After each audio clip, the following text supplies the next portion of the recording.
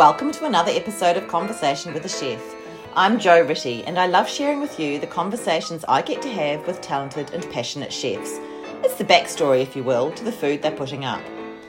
I begin today by acknowledging the Wurundjeri people of the Kulin Nation, traditional custodians of the lands and airwaves where this conversation takes place. Land which was never ceded, land where communities came together to eat seasonally, locally and without exhausting resources. I pay my respects to their elders past, present and emerging. Today I'm chatting to Hamish Vicari at Nonna's house. In November last year, Hamish started selling family recipe Italian subs out the back of an unassuming house on Nicholson Street. It went viral. Nonna's house was the obvious choice of name for the venture, given that it is in fact his Nonna's house. Having lost his job at the start of COVID, Hamish was thinking about his next move. And when his Nonna passed away at the impressive age of 98 late last year, it came to him. He'd make and sell food he grew up with, the food he discovered at his Nonno and Nonna's house. And Melbourne can't get enough of it. Anyone who's had one of these subs describes it by closing their eyes and kind of sighing, as though they've already forgotten they were telling you about it and are already planning their next visit. But get onto it, because it's first in, best dressed, and these babies go quickly. Hamish and his dad and his uncle sell out every weekend. I went round during the week, and I have to say, this was one of the most hilarious chats I've ever had. When I arrived, I could hear the stereo, which was up pretty loud, and Hamish didn't hear the doorbell. I overthought it, went down the side of the house, saw him through the window in the kitchen, felt awkward, went back to the front door, sent a message to say I was there, and then when he opened the door, I was looking out at the street, and I got the biggest and very audible fright, one of those oh, and then fits of laughter.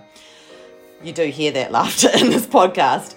I went in and I met Hamish's beautiful 2-year-old Basset Hound Chef, and we sat down to Hamish and I sat down to chat. Chef was pretty keen on getting some attention though and being part of the conversation, so Hamish put him outside. The chat was then punctuated by the thump of Chef throwing himself at the door to get our attention. He did come back in and he joined in the conversation a bit before going into the kitchen and wreaking some sort of havoc in there. But I actually really liked all that because, look, it's Nonna's house after all, and you get what's going, and you, dear listener, are getting it all.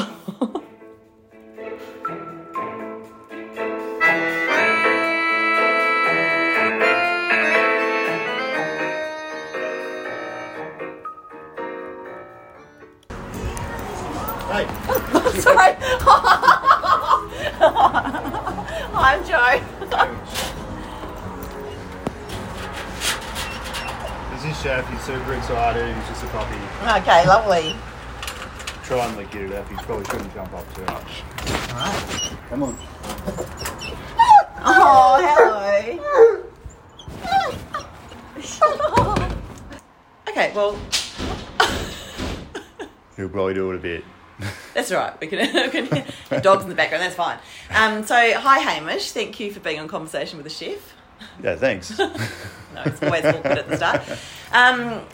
So, I've been Nonna's house seems like something that we didn't know we wanted, and then everyone's it's gone gangbusters, isn't it? Yeah, it's gone crazy.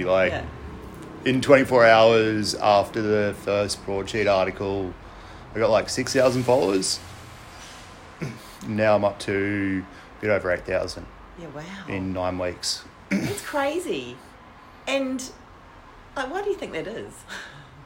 I think there's a lot to do with the story, and Melbourne, people from Melbourne love niche kind of things. Some of the comments I've read through the broadsheet posts, people are like, oh, my Melbourne meter has been broken and stuff like that. So yeah.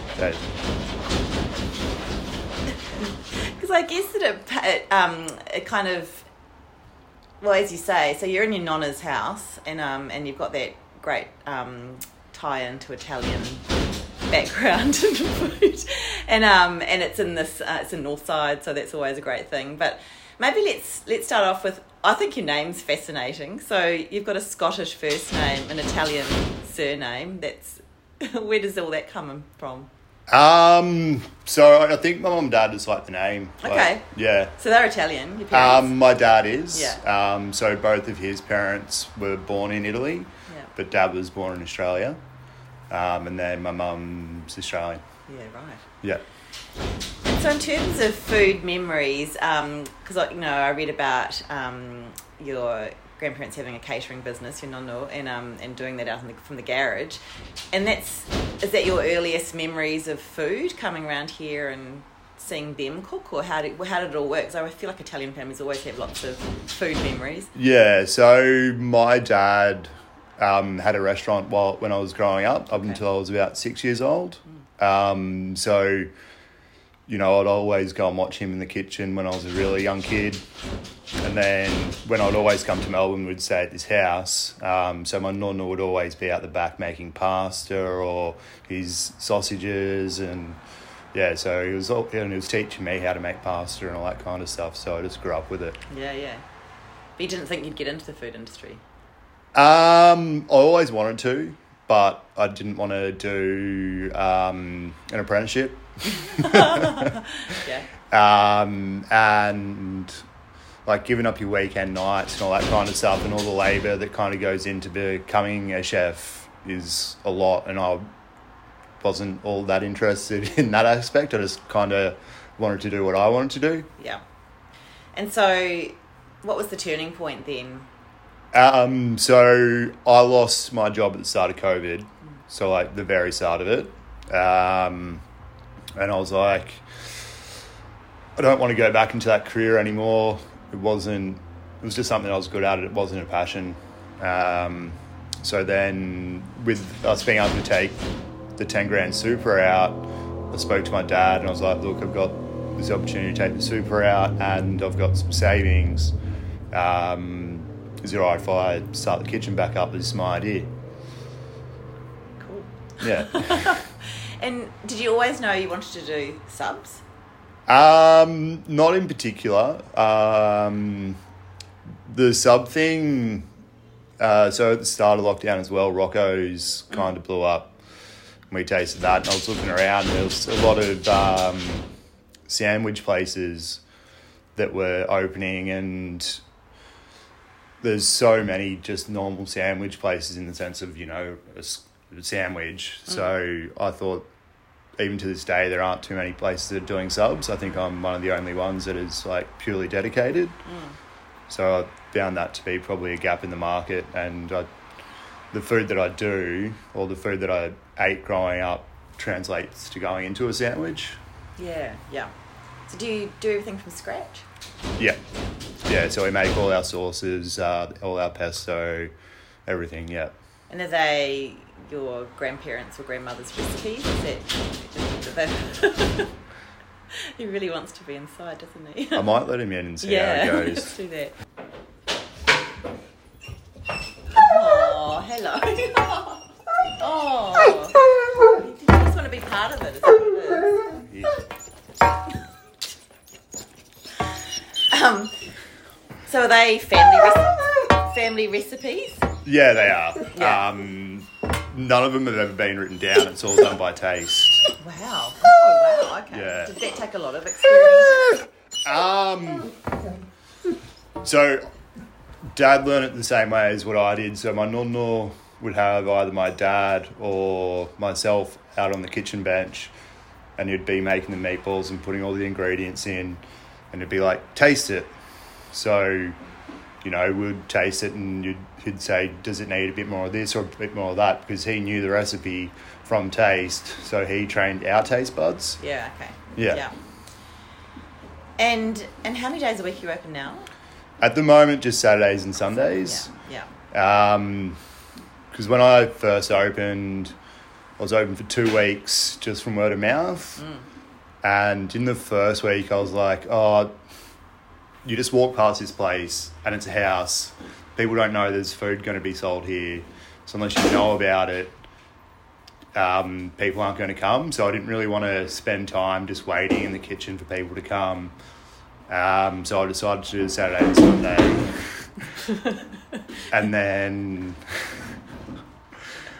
decided to do Saturday and Sunday, kind of get the gauge of the kitchen, how much space I have to be able to produce what I need for the particular days. So I figured out that I need more fridge space. And once I sort that out, I'll be open 5 days a week. Yeah, yeah. And so it's already set up out the back, is it, in terms of kitchen and layout and everything? So you could just go in there and start cooking? Is that how it works? Because was it a catering space already? It was a kitchen. Yeah. But so it was only the gas and water that was left. So when my nonna passed away, my nonna gutted the kitchen. Okay. Yeah, so I had to get it up to standard for council and all that kind of stuff. Yeah, wow. It's quite a few hoops to go through, isn't there? But yeah. It's not too bad. It took a while. The longest thing was time, really, because the council have to go through those processes, and they've got so many people wanting to do so many projects and stuff, so they're just under the pump. Yeah. So yeah, it did take a while, but the process in itself wasn't that difficult. Okay. Yeah. But it's definitely not something that everybody can do. It depends on location and a bunch of different things, like the size of your property, and it's like, it is intricate, and the council are designed to not let it happen everywhere, because otherwise, it would the council are big on not affecting the amenity of the neighbourhood, so making sure that your neighbours can live in peace within the business that you want to do. So we're pretty heavy on that to make sure that we make sure that our neighbours are happy. And when you say you work with your dad and your uncle, is that how it goes? Is it? Yeah, so my dad comes in and does the prep. Yeah. And then he kind of talks to people in the backyard and tells them the story about our family and the cooking and all that kind of stuff. Yeah. And then it's me in the kitchen with my uncle. Yeah. And are you happy with your decision? Is it good branching out into your own food business? I am. There's a lot involved in it, and I'm doing a lot of running around. Like I do at least 80% of the work.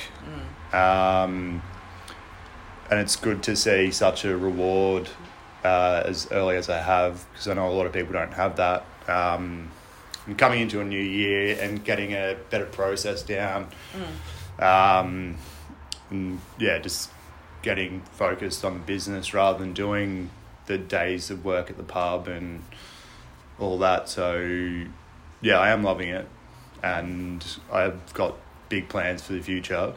Because I know that my neighbour Nadia came and got a sub on Sunday, and she said that she was in heaven, and it was so delicious, and I understand that's the reaction from most people. That must be pretty great to be making something that people are responding so enthusiastically to. Yeah, well, when I started the business, I knew our food was successful because it had been sold. We used to own the Rochester Castle Hotel. Okay. At that time, that was in the late 70s. Yeah. Early 70s to the 80s. Yeah. And we were one of the best pub foods we had some of the best pub food in Melbourne at the time. So I knew our food was successful, but it is great to see and be able to bring our food back into Fitzroy and Melbourne, to have people experience what I have and what a lot of people have in the past. And is it a mixed group? Is it mainly people that read broadsheet, or is it are you getting a variety of people coming now? I think it was like the second weekend after being posted on broadsheet, we had a lady come down from somewhere around Rent Hill, Mornington area, and we'd sold out. And then she came back the next weekend at 11 a.m. to make sure she could get a sub. So I think it is quite broad, and as well, because I got put on 7 Sunrise. Okay. Oh, wow. Yeah. Yeah, right. So it's like hit a very broad spectrum of people. Yeah, and then word of mouth. I mean, when your product's good, people talk about it, don't they? Yeah.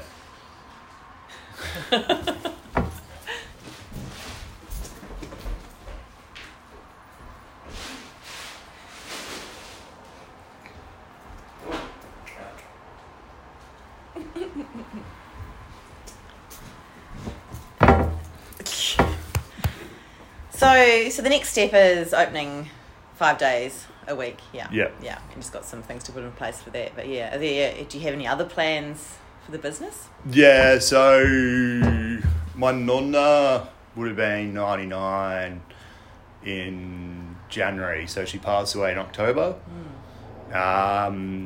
So unfortunately that means maybe between the next 6 months to 2 or 3 years the place is going to get sold. So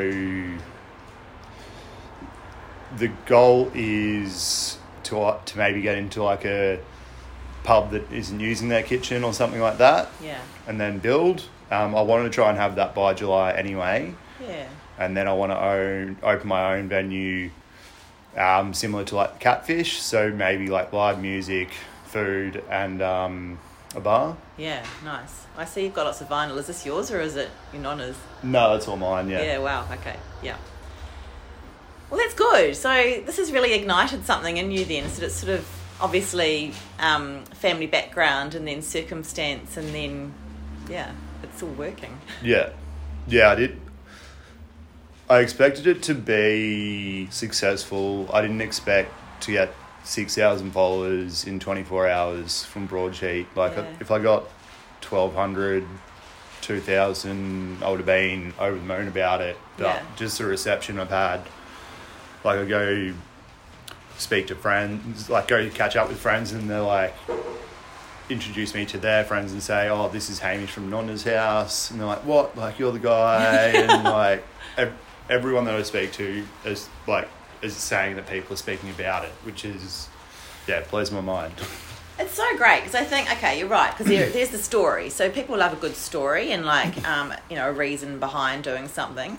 But also the food is obviously really good. And so I think you have both those things and then, personality and all those things. So I think that's, congratulations. So great. Yeah, thanks. I appreciate it. I think that's it. Cool. Thank you. Better feed your dog. Thank you so much for listening to this episode of Conversation with a Chef with Hamish Vakari at Nonna's House. You can check out all the goodness that is 550 Nicholson Street on Instagram at Nonna's House 3068. And if you liked what you heard and want to hear about some other chefs, I'm on Instagram at Conversation with a Chef, and I post every time I have a conversation, so you can go and check it out. You can read the chat at www.conversationwithachef.com. I would love it if you told a friend about the chats, if you like them. And of course, you can follow me on Apple and Spotify podcasts. Once again, thanks for listening and have a great day.